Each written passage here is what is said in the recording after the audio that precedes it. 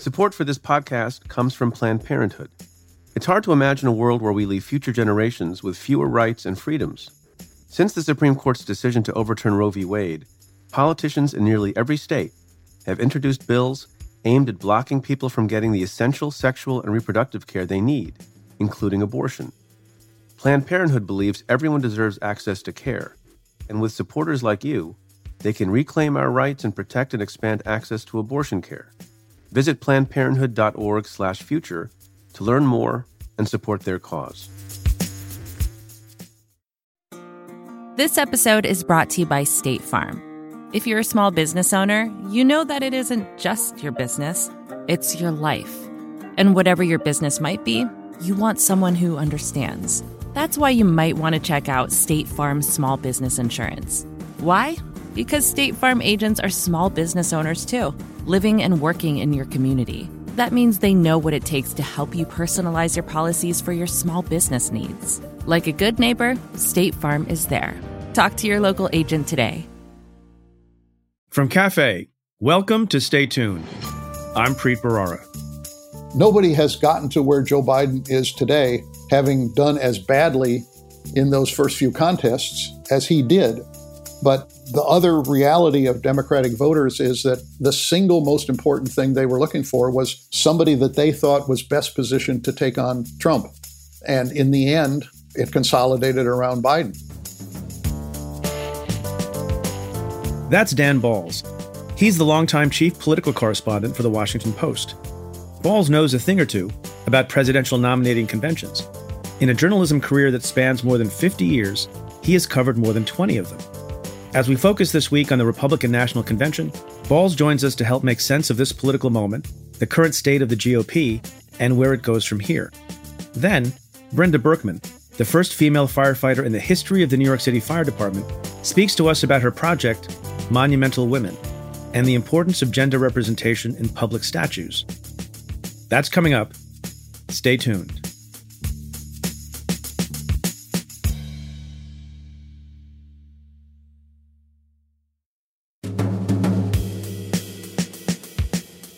Dan Balz is the chief correspondent covering national politics at The Washington Post. Known as the dean of the D.C. press corps, Balz has spent his career covering presidential campaigns. He joins me to make sense of the RNC, the Trump campaign, and a most unusual election season. Dan Balz, thank you so much for joining the show. Preet, thanks for having me. Appreciate it. I appreciate the time. So there's a lot going on politically, and I want to get to your impressions of the Democratic National Convention that's concluded and the Republican National Convention that is underway. We're recording this on Wednesday morning, halfway through the Republican National Convention. But can I ask you a foundational question first? Why do we have conventions? Why do the parties have them? What is the purpose? And do they make any sense in the modern era? We have conventions because these are political parties. These are political institutions. And every so often, there is a value in them coming together, both for kind of ordinary business, which can be conducted, obviously, outside the view of the TV cameras, but also to present themselves to the country as a whole. And there are not very many opportunities for political parties to do that and for the nominees of those parties. And obviously, historically, political conventions were for the business of settling who was going to be the party nominee. Now, that's long gone. Parties like to get their nomination battles over quickly, as early as possible, so that they can unite the party well ahead of a general election and get ready for the general election. But there is value in a convention, and I think we're seeing it. We saw it with the Democrats last week, and we're seeing it with the Republicans this week. It's an opportunity to kind of put the best possible face you can on your nominee and the party. There's so much dissonance all the way around at any given time in a campaign. And this is the one time when the party and the nominee can say, this is who we want you to believe we are. And they, they put it in the most favorable light possible. They exaggerate. In some cases, they distort and tell falsehoods. But nonetheless, this is something that they can do. And there's no other opportunity that they really have in an unfiltered way to do that. So, the question is, how compelling are these modern conventions? And I would argue that what the Democrats did last week in having to reinvent the convention and make it all virtual, gave some clues as to what we might see of conventions in the future. My guess is that we will see conventions that will be much more a mix between the old way and what we saw last week with the Democrats, and to some extent what we're seeing this week with the Republicans, just in terms of production. So, for example, the way the Democrats did their roll call with videos from all 50 states, do you think that will become the norm, or do you think we'll go back to the old-fashioned way of screaming in a convention hall? Well, I hope we go with what the Democrats did last week, because I thought it was much more compelling, and it obviously took much less time. I was struck by the Republicans this week because on Monday they held an old-fashioned roll call in Charlotte, which just felt like it was from another century. But then on Monday night at the convention, they did a version of what the Democrats did. Clearly, they went to school on what they saw at the Democratic convention and put together a kind of a rapid, round-the-country quasi-roll call that captured kind of the spirit of what the Democrats had done in a more sophisticated way. So I think that in terms of those kinds of things, my guess is that we go into the future and not into the past. I guess they did try to emulate the Democrats, but there was one, I think, glaring omission, and that was there was no calamari. That's true. Although there was a mention of the calamari in the traditional roll call on Monday morning. I missed that. Yeah, I can't remember who did it, but somebody made a mention of calamari. So, before we get to the two current conventions, you've been to many, I think 20-something conventions personally. So two questions. One, do you miss going to a convention or two conventions this year, or are you happy to be doing it in your armchair? And then second, what are one or two of the most compelling and effective conventions of the past for either party? Well, I do miss going to the convention. I mean, there is value for reporters to be at a convention in addition to their fun events. A colleague of mine said last week, we're doing all the work that we normally do at a convention, but we're not having any of the fun. But put the fun aside. If you're at the convention, you're moving around during the day before the evening program begins. And you're, either by planning or happenstance, you are intersecting with people who give you ideas, who help provide insights, who provide real information for stories you're working on. There's lots of accidental things that happen at a convention that feed into the way we think about what we should be doing journalistically. And you can't do that, sitting where I'm sitting, which is in a small, study in my house. You have to find people. People are dispersed. In other words, you can't do that kind of reporting. And all of that goes into a kind of a mental database. It doesn't necessarily produce that evening's story, because the stories of each evening are produced on the basis of what's going on in the convention hall itself. But you learn things, and you're constantly developing sources and knowledge. So in that sense, I do miss it. I wish we were all able to be there, but the coronavirus makes that impossible. In terms of effective conventions, one of the first conventions I was at was the 1980 Republican Convention in Detroit. And I thought that, at the time, and I think looking back on it, that was a very effective convention. It was successful for Reagan in getting people to think about the Republican Party as a party with ideas, as a party on the ascendance, and to some extent painting the Democrats not just divided, which they were between Jimmy Carter and the Kennedy forces in the Kennedy wing of the party. The Democrats that year had a bad convention. But also just to give a sense of how the Republicans were changing. And I think that was a very successful convention. Certainly the 1992 Democratic Convention was very successful. Bill Clinton went into that convention trailing both George H.W. Bush and Ross Perot, and came out of it, in part because Perot quit the race in the middle of the convention, came out of it with a tremendous amount of momentum, which they never really relinquished. And so that was a successful convention. Certainly the 2008 Democratic Convention in Denver, which nominated Barack Obama, was very much a successful convention. Support for this podcast comes from Planned Parenthood. Your body is your own. That's why Planned Parenthood is committed to ensuring that everyone has the information and resources they need to make their own decisions about their bodies, including abortion care. Today, lawmakers who oppose abortion are challenging Planned Parenthood. Affordable, high-quality basic health care for more than 2 million people is at stake. Planned Parenthood believes that health care is a basic human right. That's why they fight every day to push for common-sense policies that protect our right to control our own bodies. They also work tirelessly to oppose the onslaught of new policies aimed at interfering with personal decisions best left to patients and their doctors. They won't give up, and they won't back down. You can join Planned Parenthood in the fight to help make sure that the next generation can decide their own futures. The organization needs your support now more than ever. With supporters like you, they can reclaim our rights and protect and expand access to abortion care. Visit PlannedParenthood.org/future to learn more and support their cause. Support for Stay Tuned comes from Squarespace. In this day and age, if you're starting a new project, one of the first things on your to-do list is creating a website. That might seem a bit scary at first, especially if you've never done it before. But there are tools out there that make it easy for anyone to create their own site, like Squarespace. Squarespace is an all-in-one platform that you can use to build a website and help people find your ventures. Creating a website with Squarespace is straightforward and painless, even if it's your first time making one.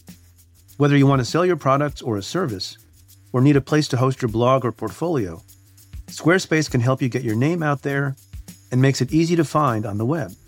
They have plenty of tools to help make your first website look pretty great too, all while customizing it to fit your particular needs.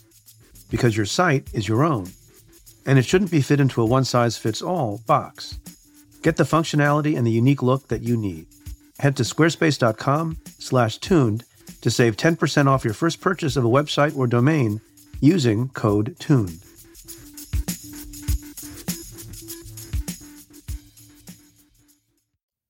What's the proper audience for a political convention? Isn't it always the case that it's not just the faithful, it's also to expand the base, or not? And obviously I'm asking the question with reference to how the Republicans are doing their convention. Yeah. I think for both parties, the audience that they count on is the audience that they're trying to energize. But, going back to what I said at the beginning, the value of a convention is that you're likely to have people tuning in who are not loyalists and who are not necessarily, political aficionados. They're not people who are on Twitter all day following politics, or even who are watching, the cable shows, whichever cable channel they favor. The goal is to energize the people who are with you to get them to do all of the work they need to do in the fall, but also to try to get those people who are still open-minded or on the fence, or however we want to describe it, persuadable, to get them to give you and your party and your nominee a look. But it's hard to tell this year exactly who is watching. And some of the data suggests there's been a fall off in TV viewing of the conventions, but there's also, last week the Democrats were saying, yes, that may be the case, but people are looking at this convention on other platforms, and I don't have the data to confirm or dispute that, and it sounds plausible certainly.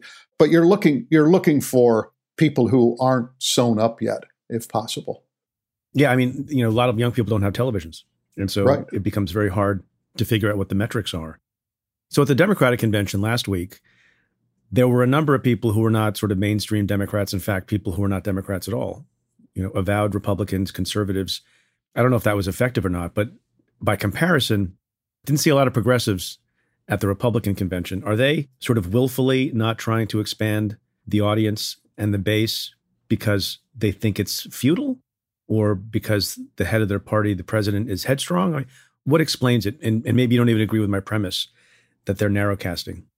Well, I think they're doing a combination of two things. I think Monday night was more narrowcasting. We had talked to people over the weekend who were helping to organize the convention, and everybody was saying, well, this was going to be a very positive and uplifting convention, et cetera, et cetera. Monday night was not particularly that by any means. It was more dark, and it was obviously a lot of attacks on Biden, which are not unexpected, but nonetheless, it was not, not the optimistic show that they were talking about. I thought the second night was different. They made a pivot. Certainly they are trying to do whatever they can to reinforce their base. mean, one of the foundations of the Trump strategy this time is to maximize the vote of the people who voted for him last time and people like them who didn't necessarily turn out. So one of the things you saw on the second night was a dairy farmer from Wisconsin, battleground state, somebody from the Iron Range in Minnesota, another state that the Trump people have always thought they could put into play. We don't know whether that will be the case, but nonetheless, a message. Messages from people in small towns and rural areas. That's the vote that they have to really maximize. They're going to get big margins in those areas, bigger than previous Republican nominees have gotten, but they also need bigger turnout even than they got in 2016 in order probably to overcome some of the erosion they've had in suburban areas. But I thought that the second thing they were trying to do was to, in a sense, soften the edges of the president and soften the edges of the messages that he's put out for 3.5 years. So there was an emphasis on the number of women in the administration.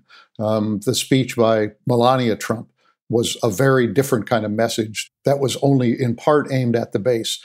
But I think that part of the strategy on the second night was to say to people who, there are a lot of people who either, who voted for Trump or thought about voting for Trump, who are uneasy about many things about the way he handles himself, particularly the tweets and the tone of things. And I think what they were trying to do is to say to people, okay, we get that, but look this is somebody who still believes in you in a way that the Democrats don't, that the Democrats are moving farther away from you and have even less respect for you than you might have thought they had before, and you didn't think they had that much. This guy isn't perfect, but he will get things done, and he will get them done with you in mind. And I thought that was very much a part of what they were after. That's not exactly expanding the coalition, but it is trying to make sure that there is minimal erosion in some of those areas, and particularly suburban areas. Further to that, the Democratic Convention and the Democratic nominee in particular have embraced this concept and notion of empathy, right? That Joe Biden cares about you. And there were lots of stories about his bonding with ordinary Americans, the elevator operator, the conductors on the Amtrak.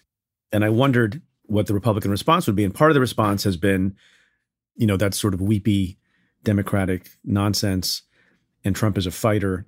And they resisted this idea of empathy. But then I watched the first night of the convention.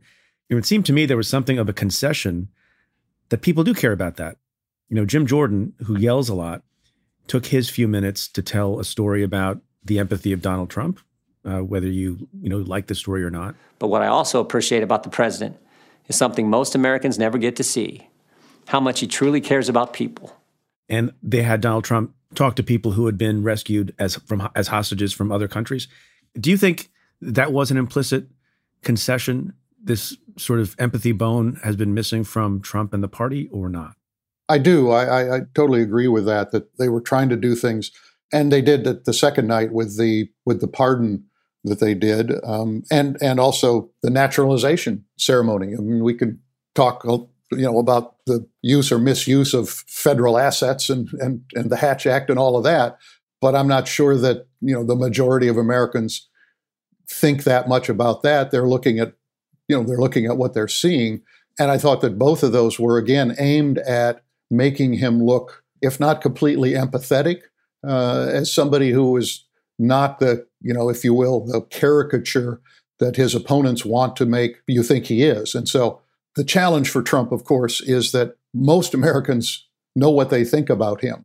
And changing that impression is very, very difficult. I don't know whether a few kind of cameos on several nights at a convention can really do that. It might help in the short term. I don't know what the long-term impact will be, but I think that they're trying to do that. Well, it calls to mind for some people the 1988 campaign, and coming out of the Democratic convention, Dukakis had, and I remember it was one of the earliest campaigns that I was sort of becoming aware of and following. Dukakis had a 17-point lead. And in the months between the convention and the election, the Bush campaign ran hard on law and order and called Dukakis soft in various ways. And there was that famous Willie Horton ad. Dukakis not only opposes the death penalty, he allowed first-degree murderers to have weekend passes from prison. One was Willie Horton, who murdered a boy in a robbery, stabbing him 19 times. Despite a life sentence, Horton received 10 weekend passes from prison.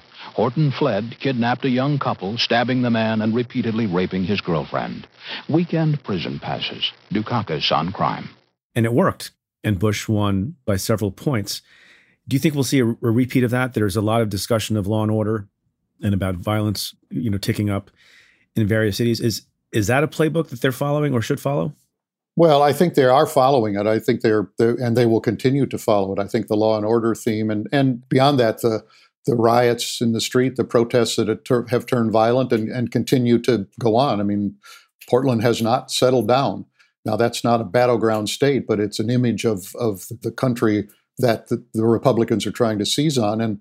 And after the tragic events in Kenosha over the weekend, we're seeing violence break out there.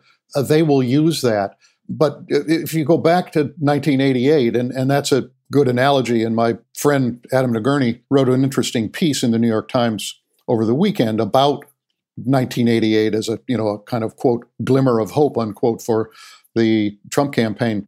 One thing about 1988 is Dukakis got a big bump out of the convention in 1988 and had that 17-point lead in the Gallup tracking at that point, or in the Gallup polls, which is what we all remember, that Bush was down 17 points. I think by the time of Bush's convention, he was only down, maybe 6 points, and he came out of that convention slightly ahead of Dukakis and never looked back. Now, obviously, the Willie Horton issue, the furlough issue in Massachusetts, was one that they hit very hard. They also hit the Pledge of Allegiance and the flag. Bush, as you remember, went to flag factories to highlight the idea that Dukakis was a, quote, card-carrying member of the ACLU, unquote, things like that. So it was a theme they hit very, very hard, both at the convention and beyond that. But Bush came out of that convention with a lead. I don't know whether Donald Trump is going to come out of this convention with a lead. I would be surprised. He might narrow the gap, but he's got a big gap to narrow. He says he's leading the polls. He says that all the time. Well, he says a lot of things. He does. This may be a trivial question, but it occurs to me that it sometimes is important who goes first and who goes second. Do the parties always jockey to go second? No, generally the party that holds the White House goes second. That's been the tradition. So I see. But why would the other party concede that tradition if they get an advantage to going second? Do you think that a party gets an advantage by going second? Well, I don't know. It's a question I've never been asked, and I'd have to think back of the conventions. The Democrats went second in 1980 and sure didn't help them. It hurt them worse. In 1992, the Democrats went first, and it helped Clinton. So I don't know. Phil Rucker, my colleague, and I, Phil's our White House bureau chief, we talked to Ronna McDaniel over the weekend, and she said she was grateful that they were going second because she had watched the Democratic convention, as she said, watching it in one eye with just a totally nonpartisan look, just to kind of analyze what works, what doesn't. And she said, I've never been so grateful that we were second because, obviously the world's different. But I think it depends on kind of the nature of the year and the quality of the candidates and the quality of the convention they put together that makes a difference, not necessarily who goes first and who goes second. Can we talk about the substance for a moment? A lot has been made of the fact that this Republican convention is missing something that every other convention from both parties has always had, and that's a thing called a platform. Does it make a difference? Does anybody read I follow politics. I'm not in politics. I don't think I've ever read a platform of either party. I'm aware of some of the planks because they get talked about and they get debated. But what is the significance of no platform? Well, the significance of the Republicans not having a platform is it crystallizes, as if we needed further evidence, that this is a party that is a wholly owned subsidiary of Donald Trump. And if you looked at their quote unquote platform resolution, the only plank in the platform was just a robust, full-throated endorsement of President Trump for a second term. It had nothing to do with what the Republican Party stands for, nothing to do with what the abiding principles of the party are, nothing to do with what it means to be a conservative in America in 2020.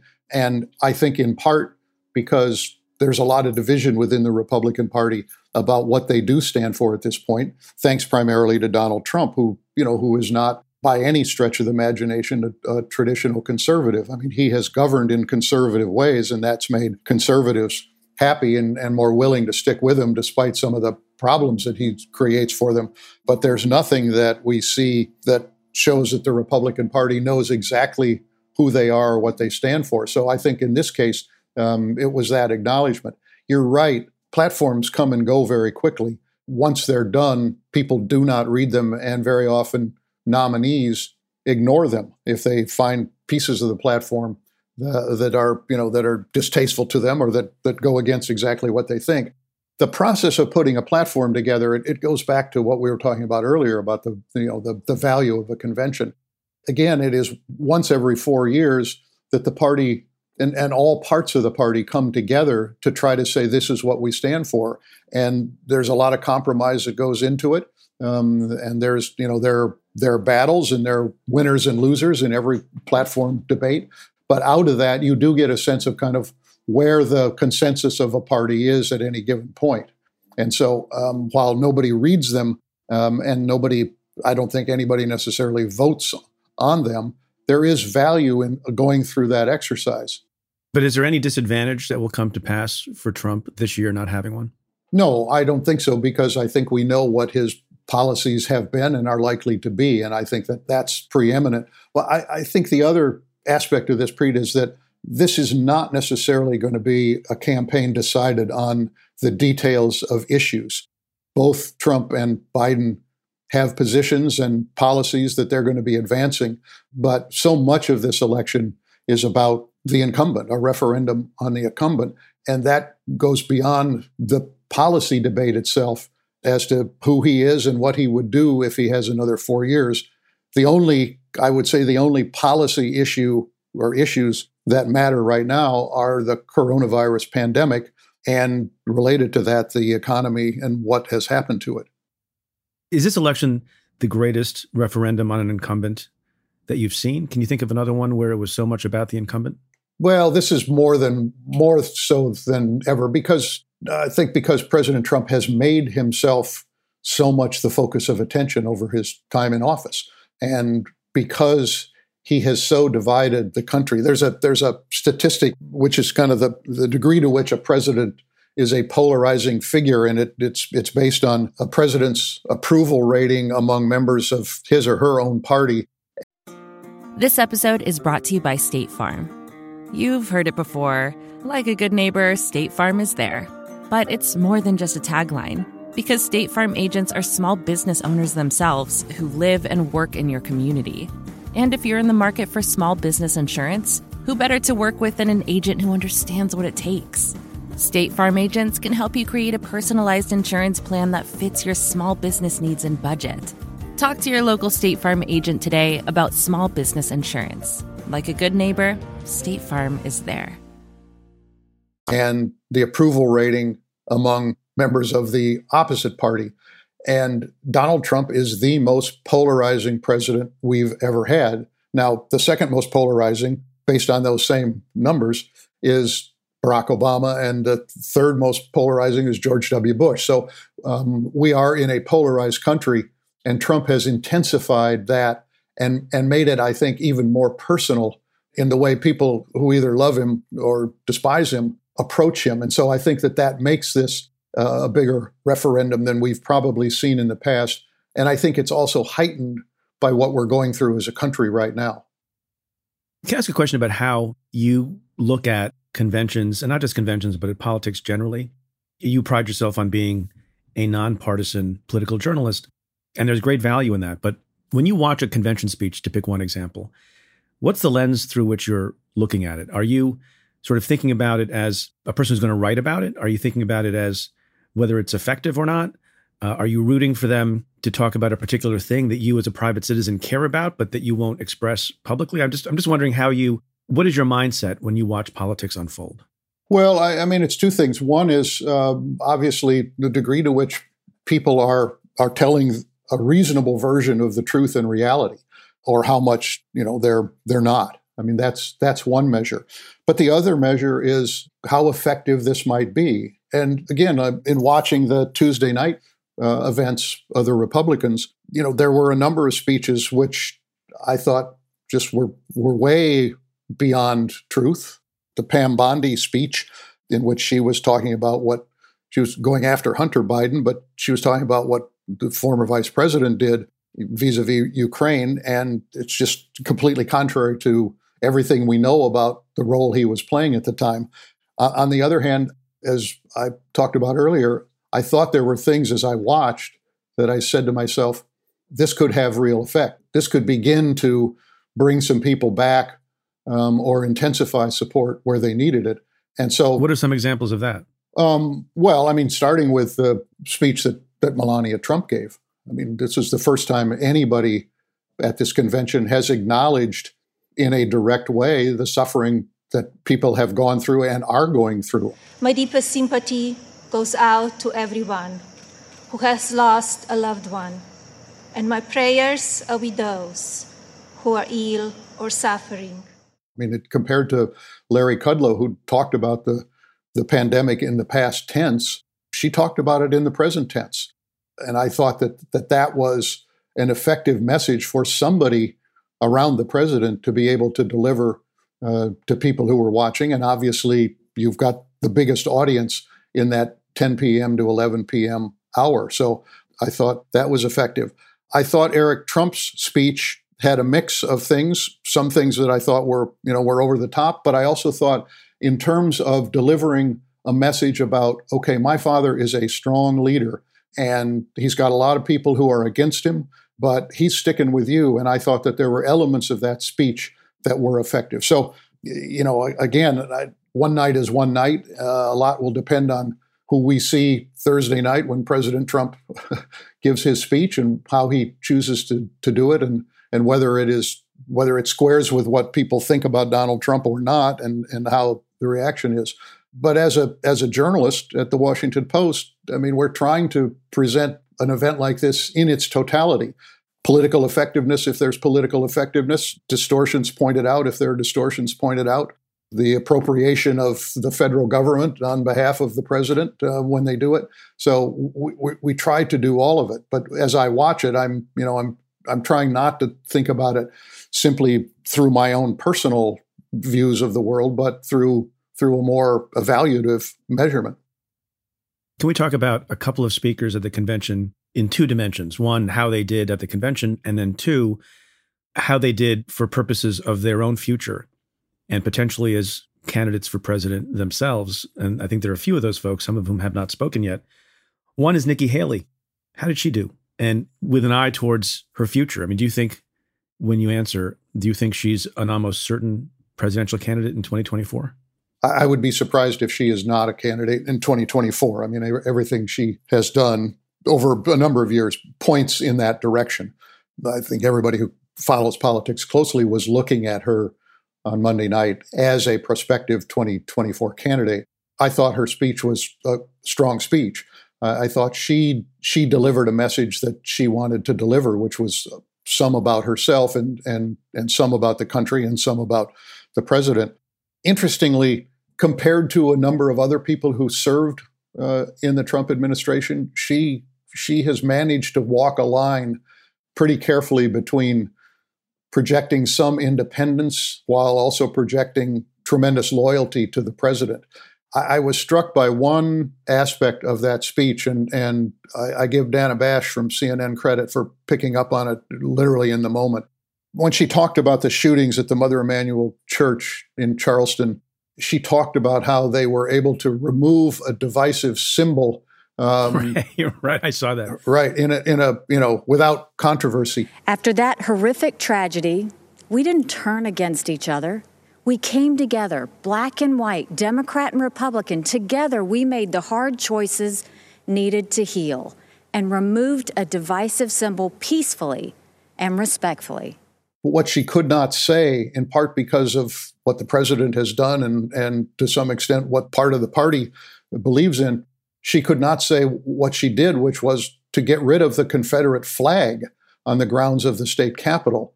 That has been a long fight in South Carolina, as you know.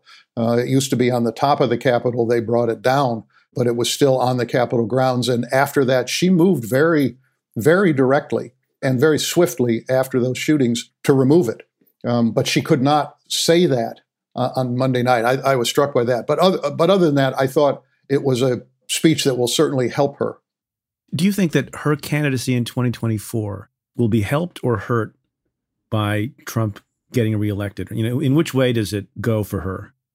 I don't know how to answer that. I can't answer that at this point. You could You argue. don't have a crystal ball? I wish. I'd have been a lot smarter for a lot many more years. We could call you crystal balls then. I don't know if you've ever been called that before. I have not, no. Prediction is very difficult these days, I know. But yeah. I had you, so I thought I would ask. No, I guess what I was going to say is that if Donald Trump wins a second term, everybody who runs for president in 2024 is going to have to be maneuvering through another 4 years of his presidency and leadership and no doubt controversy. If he is defeated, then the party will enter into a debate about its future with him not gone from the stage. I don't think that will be the case. I think Donald Trump will remain in our public life for quite some time.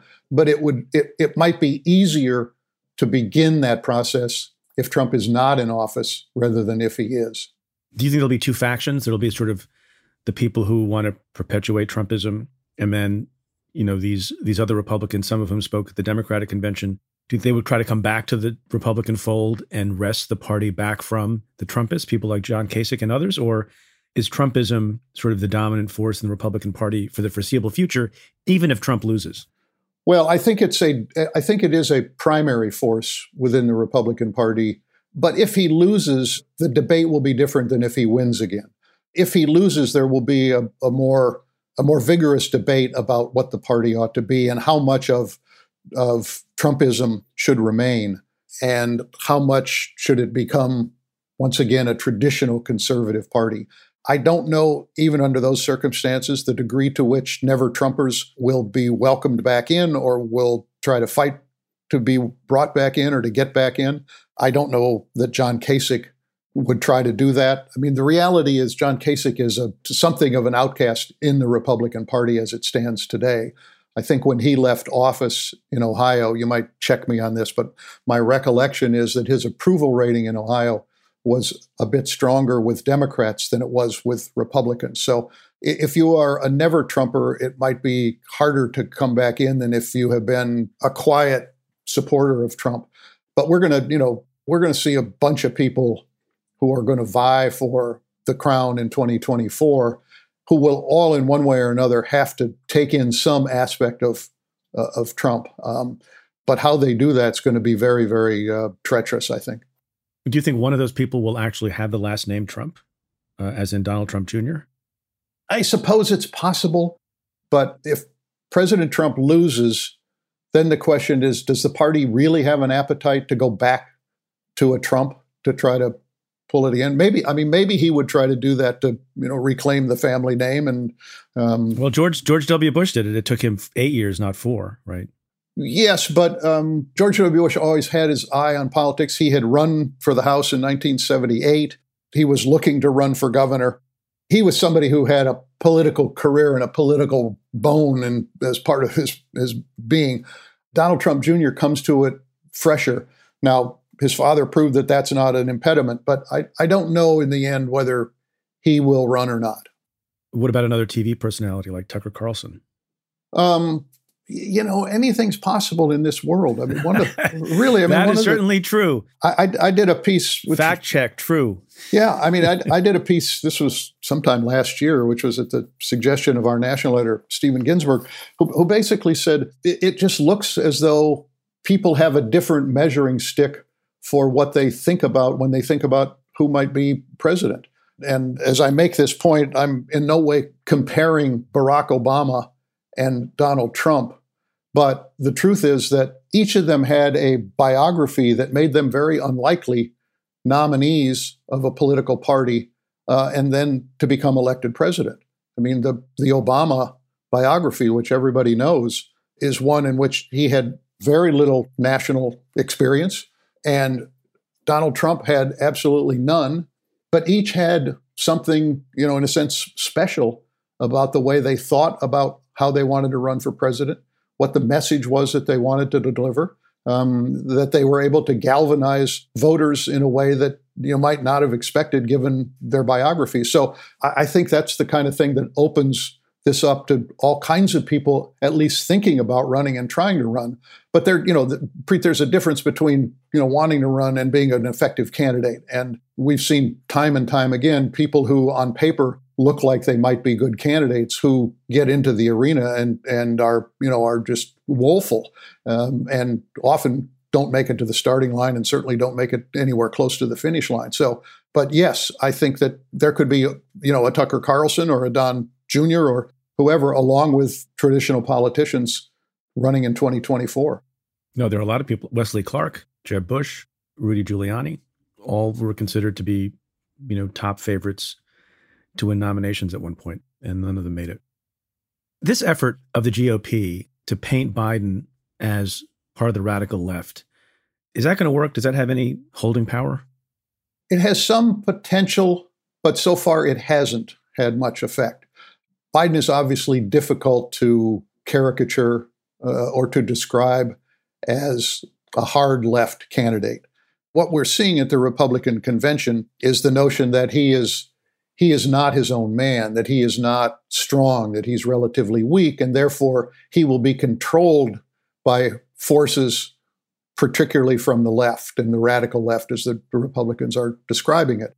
That obviously has some resonance, but primarily with people who are already with Trump, who are not on the fence.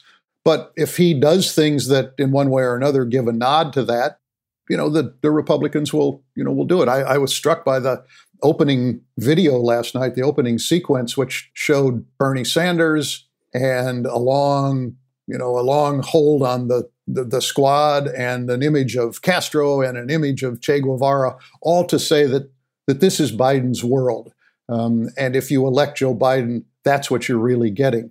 The Trump campaign has tried various things over 4, 5, 6 months to go after him, whether that he's a doddering, somewhat, senile old man, that he's captured by the left, that that he was too harsh in passing the crime bill and therefore bad for Black America. I mean, and we've seen some of that at this convention. They haven't yet settled on one thing, although based on this convention, you would have to assume that their belief is their best opportunity now is to tie him to the left. But Biden has an opportunity to rebut that. And one issue is defunding the police, which, we've heard a lot about at the convention this week, but which he has said repeatedly he is against. Now, people will say, well, he may say that, but the left wing will force him to do it anyway. But again, I think that's the hardcore Trump support who says it. A lot of this is a reason why the debates could be very important this year, and particularly that first debate on September 29th, because that will be a moment in which the two of them will, in essence, take their best arguments and throw at the other. And we'll see how both of them stand up to that kind of vigorous back and forth, and who emerges as somebody who's more credible than the other. Well, so paint a scenario in which either person's performance is such that it would cause minds to shift in a material way. Well, I think if Biden had a faltering debate, that would be potentially quite detrimental to him. If he looked like he was not in command of everything, I think that would hurt him. If he were to respond overly defensively about things, I mean, one thing we've seen in Biden is that when he is challenged, he doesn't like it. And I think one challenge for him in the debate will be to kind of keep his cool as Trump tries to get under his skin. Because sometimes when he has, gotten into situations like that, he's said things that he's regretted. Particularly, I mean, that one comment that he made about, if you're thinking about voting for Trump, you ain't Black. those are the kinds of things that, they may seem like they're small things or that they happen in an instant and they go away, but they can have a lasting impact. Reagan's debate in 1984, where he looked like he was wandering off the Pacific Coast Highway in his closing statement, caused a great deal of, concern. And he had to, but you can always come back in debate 2. You can come back in debate 2 and debate 3. For Trump, I think, again, it's hard to think about how images of Trump are going to be changed. Yeah, I mean, with respect to Trump, I'm trying to conceive of anything he could do that would cause him to lose his base of support, up to and including shooting someone if they do the debate on Fifth Avenue. Well, I mean, I think that's the case. I mean, I think his base is just, is locked in and will believe him. But he can't win this with 40 or 42% of the vote. I mean, he needs more than that. So he obviously needs something beyond that base that is, that will accept him no matter what he does. Well, you can get 42% along with some suppression, and that's maybe a formula for victory, no? Well, maybe. I mean, we're not going to have the size of third-party voting, it doesn't look like, that we had in 2016. And so even if there's suppression of the vote, he's still got to get above that. If you look at past history, and it's always risky with Donald Trump because he's constantly defying what we think of as norms in all ways, incumbent presidents don't usually get a lot more vote percentage than their approval rating. His approval rating right now seems quite tied to people's perceptions of how he's done with the coronavirus. So he's got to bump that up. He's got to convince people in a way that he hasn't yet that he has done the right thing with the coronavirus, and therefore his overall numbers will go up, and therefore his vote share will go up. That's a challenge. I'm not saying it can't happen. He surprised people in 2016 and could do so again. And I think smart Democrats are wise to say we ought not to just think these polls are locked in concrete and we don't have to worry much. We just kind of have to go through the motions. I mean, they've got to get their vote out. They've got to work hard to get all of their vote out. And I would guess that I know the Republicans have had a huge head start on that, just because Biden had to go through a nomination process, and the Trump campaigns had all of that time to identify the voters that they think they need and to begin to communicate the messages that they want them to hear. Can we just pause on that for a second? So obviously Joe Biden is the nominee, but almost 5 minutes ago, nobody thought he would be the nominee. He didn't seem to be anyone's, darling or favorite, and he lost the first few races. As you look back on it, this is not prognostication now, it's sort of looking back and doing a postmortem. Was it always the case that Joe Biden would be the inevitable nominee? Did things how do you explain that Joe Biden is the nominee? I give a certain amount of credit to the Biden campaign and to Mike Donilon, who's not well known. He's the brother of Tom Donilon, the former national security advisor, a political strategist has kept a very low profile over the years. I had a conversation with him before Biden became a candidate in the spring of 2019. And he laid out for me the kind of theory of the case. And in his thinking, this was going to be a campaign about Donald Trump.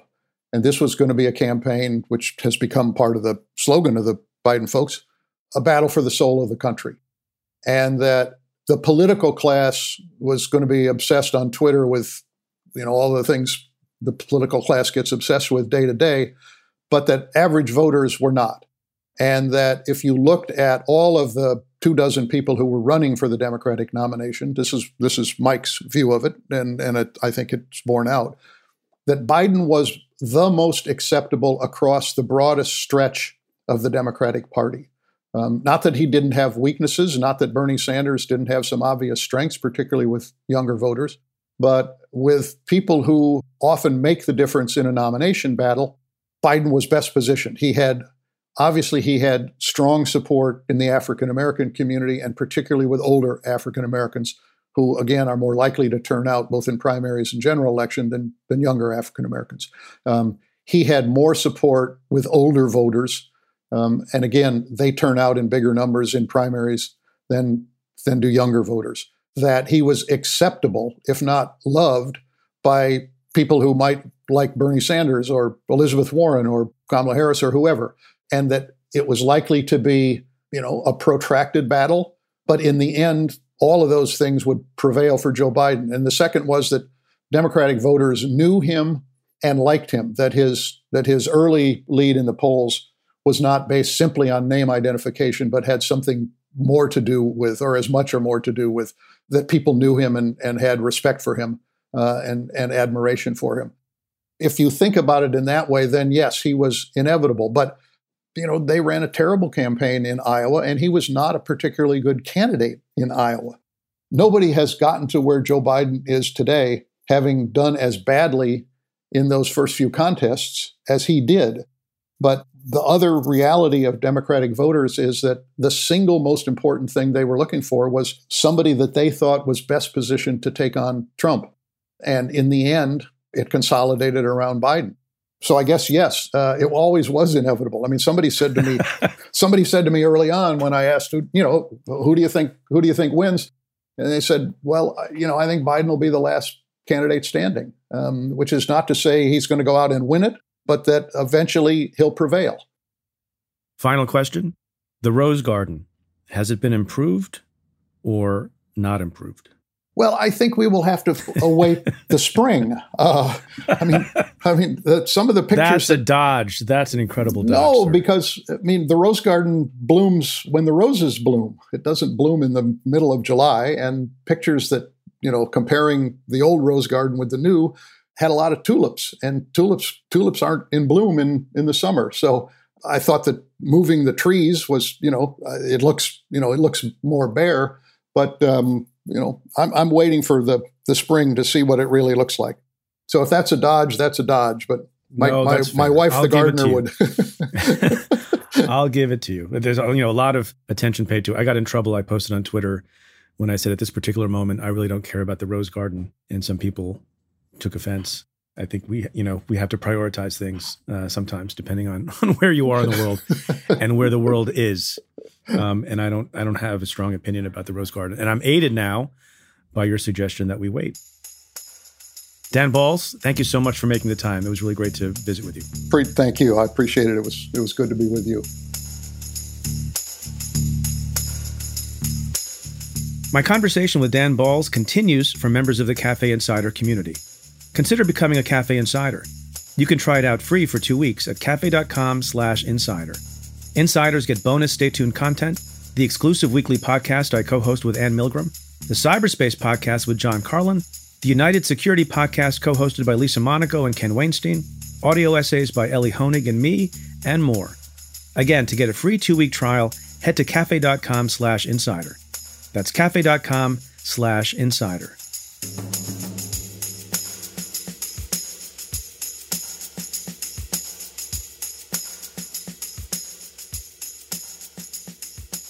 Captain Brenda Berkman joined me on Stay Tuned last year to talk about the struggle she faced on her journey to becoming the first female firefighter in the history of the New York City Fire Department. We caught up with her this week because a project to which she has devoted much of her energy since retirement has finally come to fruition. Monumental Women is a nonprofit that aims to increase representation and awareness of women in public spaces across New York and America. Yesterday, just 1 week after the 100th anniversary of the ratification of the 19th Amendment, Monumental Women unveiled the Women's Rights Pioneers Monument, the first statue of historical women in Central Park. The monument features suffragists Sojourner Truth, Susan B. Anthony, and Elizabeth Cady Stanton. Captain Berkman joined us to reflect on why it was so important to bring statues of real women into the park. People had to come to the realization that there were no women in Central Park. No depictions of real women in Central Park in the 167-year history of the park. We had the nymphs, we had Mother Goose, we had Alice in Wonderland, but we had no real women. Meanwhile, we had 23 historical men that were depicted in the park. And, the really shocking thing was that people didn't even notice this. They were like, really? There's no women, no real women in Central Park when you talk to them about it. And so Monumental Women formed a nonprofit. It's an all-volunteer organization to advocate for the placement of real women in Central Park. And then we had to decide, what real women? So the group, which is all volunteer, came up with 3 women, Elizabeth Cady Stanton, Susan B. Anthony, and Sojourner Truth. All 3 of these women were ardent abolitionists. They were threatened. Their lives were threatened when they went to speak against slavery. They organized petitions that got the signatures of hundreds of thousands of people. We're talking about these 3 women did this. And they met together. They were on the same stages. They were all New Yorkers. That was another thing. It was insisted that the women had to be New Yorkers, and new requirement, there hadn't been a statue of anybody added to the park in over 60 years, almost 70 years. So new requirement, we don't know where it came from. That is, we had to prove that they had been in the park. Now, Shakespeare and Columbus and Robert Burns and all the other guys that are on Literary Walk, they had never been in the park. The park didn't even exist when they were alive. So, but we had to show that these 3 women had been in Central Park. And we were able to show that because they were all New Yorkers. And Stanton, for instance, took her kids into the park. Anthony took long walks in the park. Truth was all around New York in her lifetime in New York City. And so we were able to show that they deserved to be in the park. Truth, Anthony, and Cady Stanton were contemporaries who fought alongside one another for the abolition of slavery and the universal suffrage of women. Captain Berkman explains what makes these women monumental and the lessons their stories offer for the current moment. It's so great to show that women, a group of women, all 3 of them together, working together, were able to accomplish things. True, they never were able to actually vote themselves. Both Anthony and Truth tried to vote in the 1872 presidential election. Anthony actually got to cast her vote, but then later she was arrested for voting. Truth went to the polls to register, and they would not allow her to register. So she never even got a chance to try and cast her vote. Does this sound familiar? I mean, is this a story for today? These 3 women's lives should inspire us today.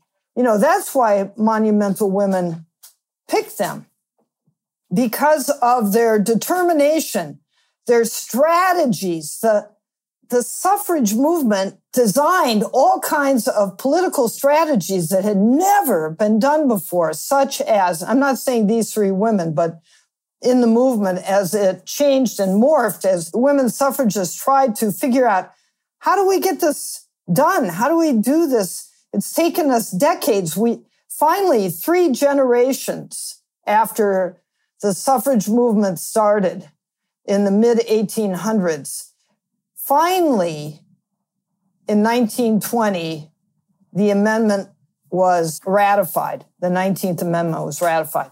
But it wasn't without a lot of suffering. Women went to jail. They were force-fed.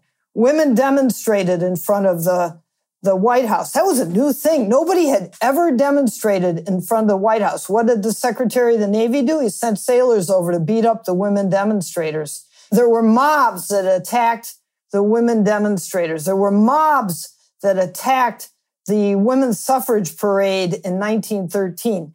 This is the right time to be looking at these 3 women's lives and the entire suffrage movement. Captain Berkman, a lifelong student of history, also explains why telling the stories of marginalized groups has been such a constant in her own journey. I was a woman firefighter for 25 years. I brought the lawsuit that got the first women hired in New York City for the FDNY as firefighters. And then when I retired a few years back, I became an artist and a volunteer. But my whole life, I have been very interested in history, and I've been interested in groups that have been unrepresented in our history curriculum. So starting as a very young girl, when I was in 3rd grade, trying to read all of the landmark history series for young people, and discovering in my school library that there were almost no books about the history of women and people of color's contributions and other groups, immigrants, social movements. there was almost no history. It was what was probably known as the great white man's history of the United States. And that bothered me a lot. Even as a little kid, I thought, oh my goodness, I know that other groups have contributed to the many things that have happened and in the history of the United States and the accomplishments that have made us the country that we are today. How come nobody studies them? How come nobody writes them? How come when I went to graduate school and I was a teaching assistant, there wasn't even a lecture on women's history in the survey course that I was helping kids learn? So, I started doing history myself. And so when I had the opportunity to become part of Monumental Women, of course, this was something that I was going to do. I mean, it's part of my DNA as a person to make sure that, try and make sure that the histories of all different kinds of people are not only preserved, but also honored. And this is what Monumental Women's mission is. So, of course, I was going to get involved. Debates over who deserves monuments are a political constant in 2020. Captain Berkman reflects on the complicated ethics surrounding public commemoration. There is no perfect person to be honored. And, President Obama has talked about the cancel culture that we're currently in, that you have to look at the totality of people's work and lives in order to decide whether or not they should be the models for our children. There are almost no statues of women at all. In the 150 statues of people in New York City, there are five of women. Now there's 6. So it's not like we're done. We can do it. We've done it. We don't have to honor women and people of color anymore. We've done it. We've got our first African-American honored inside the confines of Central Park, Sojourner Truth. Okay, we're done now. The thing is that I was talking to one of our other board members, Namita Luthra. I asked Namita if I could read some words that she had to say about this issue of, who do we honor in our public spaces? She put it this way. She says that in our Monument and Women's History Education campaign, we want to convey that these 3 generations of women suffragists of all colors who fought for the vote are national heroes. Ken Burns says this in our unveiling ceremony. And today we remember the work and lives of 3 extraordinary women who I believe are among the most important people in our country's history. The fiery orator, Sojourner Truth, the brilliant writer, Elizabeth Cady Stanton, and the shrewd political activist, Susan B. Anthony. They will, for generations now, stand in Central Park to remind us of their day, our collective history, and the work ahead, creating a beautifully seamless connection between the past, the present, and our hope-filled future. And they're not just women's rights heroes. That their tactics deserve studying and critiquing like military generals because they were in the fight of their lives. Girls, we need to see the whole of their humanity and the whole of their strategies. Girls don't even know this history at the most rudimentary level. I would add, boys don't know it either.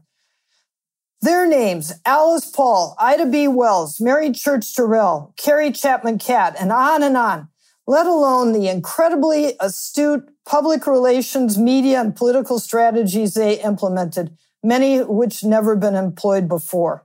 The sculptor Meredith Bergman brought symbolism and historical reference into every element of the Women's Rights Pioneers Monument. She was confined by a number of different factors.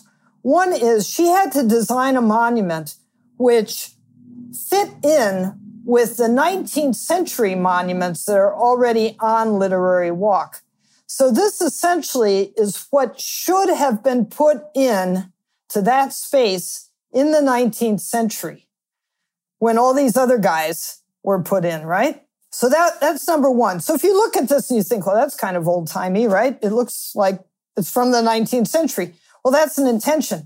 The great thing about it is, though, it shows 3 people working together. It shows the power of community and people working together to achieve their goals. And every aspect of the monument has meaning. Why does Sojourner Truth have knitting in her lap? What is that all about? You know, people today was like, oh, that's so old-fashioned. Why would you show a woman with knitting? Well, for Sojourner Truth and the women of her time, knitting was very important. First of all, it was a patriotic act during the Civil War to knit for the Union soldiers. And Sojourner Truth did that. She was very active in the Union cause. Second thing about it was that as a formerly enslaved person, as a slave, she would not have been taught necessarily how to knit. It was one of those skills like reading that slave owners did not teach to their enslaved people. So Sojourner Truth never learned to read, but she did learn to knit, and she was very proud of that. And she wanted to be a model for her people that this is something that you can do, that you can show your contributions, your value is this particular thing. Similarly, with Stanton and Anthony, the design of their clothing, the use of sunflowers on Stanton's dress, which was a name she adopted herself, a nom de plume. When she was writing, sunflower was a name that she adopted, and she has sunflowers on her dress.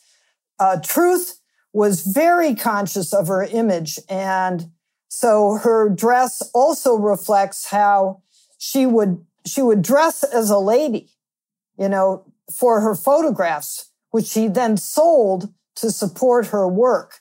And it was very important to her that she be portrayed as a lady. It's accurate to showing the finger that was lopped off of Truth's hand in an agricultural accident that happened when she was enslaved. It shows Truth speaking. That's what she was known for. Anthony organizing, which is what she was famous for. Advocating and organizing women all over the country in her alligator bag with all the pamphlets, including an announcement of a Truth lecture. It's all there. And Stanton was famous for writing. She's holding a pen over a blank sheet of paper. She's about to start taking down thoughts and writing. And so it all has meaning. And I would urge visitors to the park to spend time in front of the monument and listen to the words of these women and take in the meaning of all of this. Not just sort of walk by and say, oh, 3 women. Okay, it's Truth, Anthony, and Stanton. Onward to the hot dog stand. You know, this is the first women who are honored in Central Park. Give them your attention and then learn more about them. Learn about their lives, the obstacles that they had to overcome. Be inspired by them, and then help us, those of us working around the country, including Monumental Women, help us to bring women's history to the public and to make it more of a part of our cultural conversation, our historical conversation. Captain Berkman welcomed guests to the unveiling. What a great day.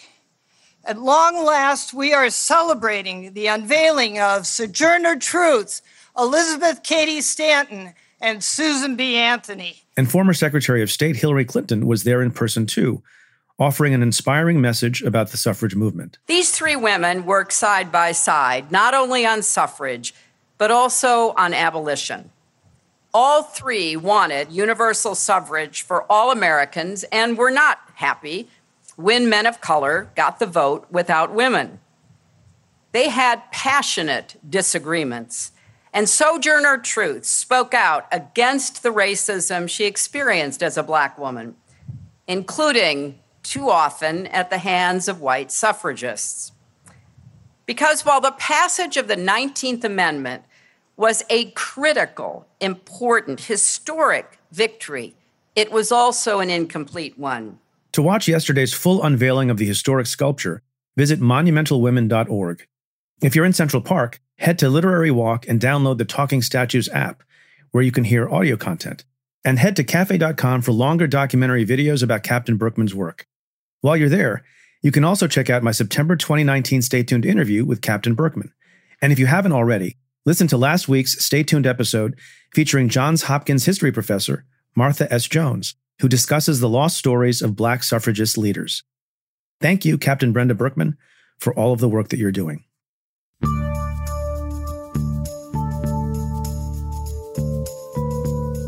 Well, that's it for this episode of Stay Tuned. Thanks again to my guests, Dan Balz and Brenda Berkman.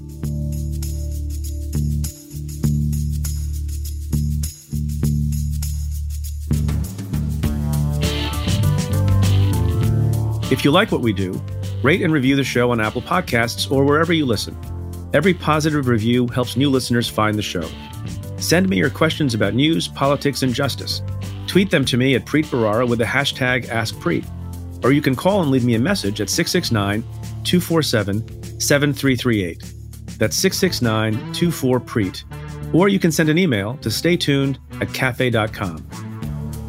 Stay Tuned is presented by Cafe Studios. Your host is Preet Bharara. The executive producer is Tamara Sepper. The senior producer is Adam Waller. The senior audio producer is David Tatasciore.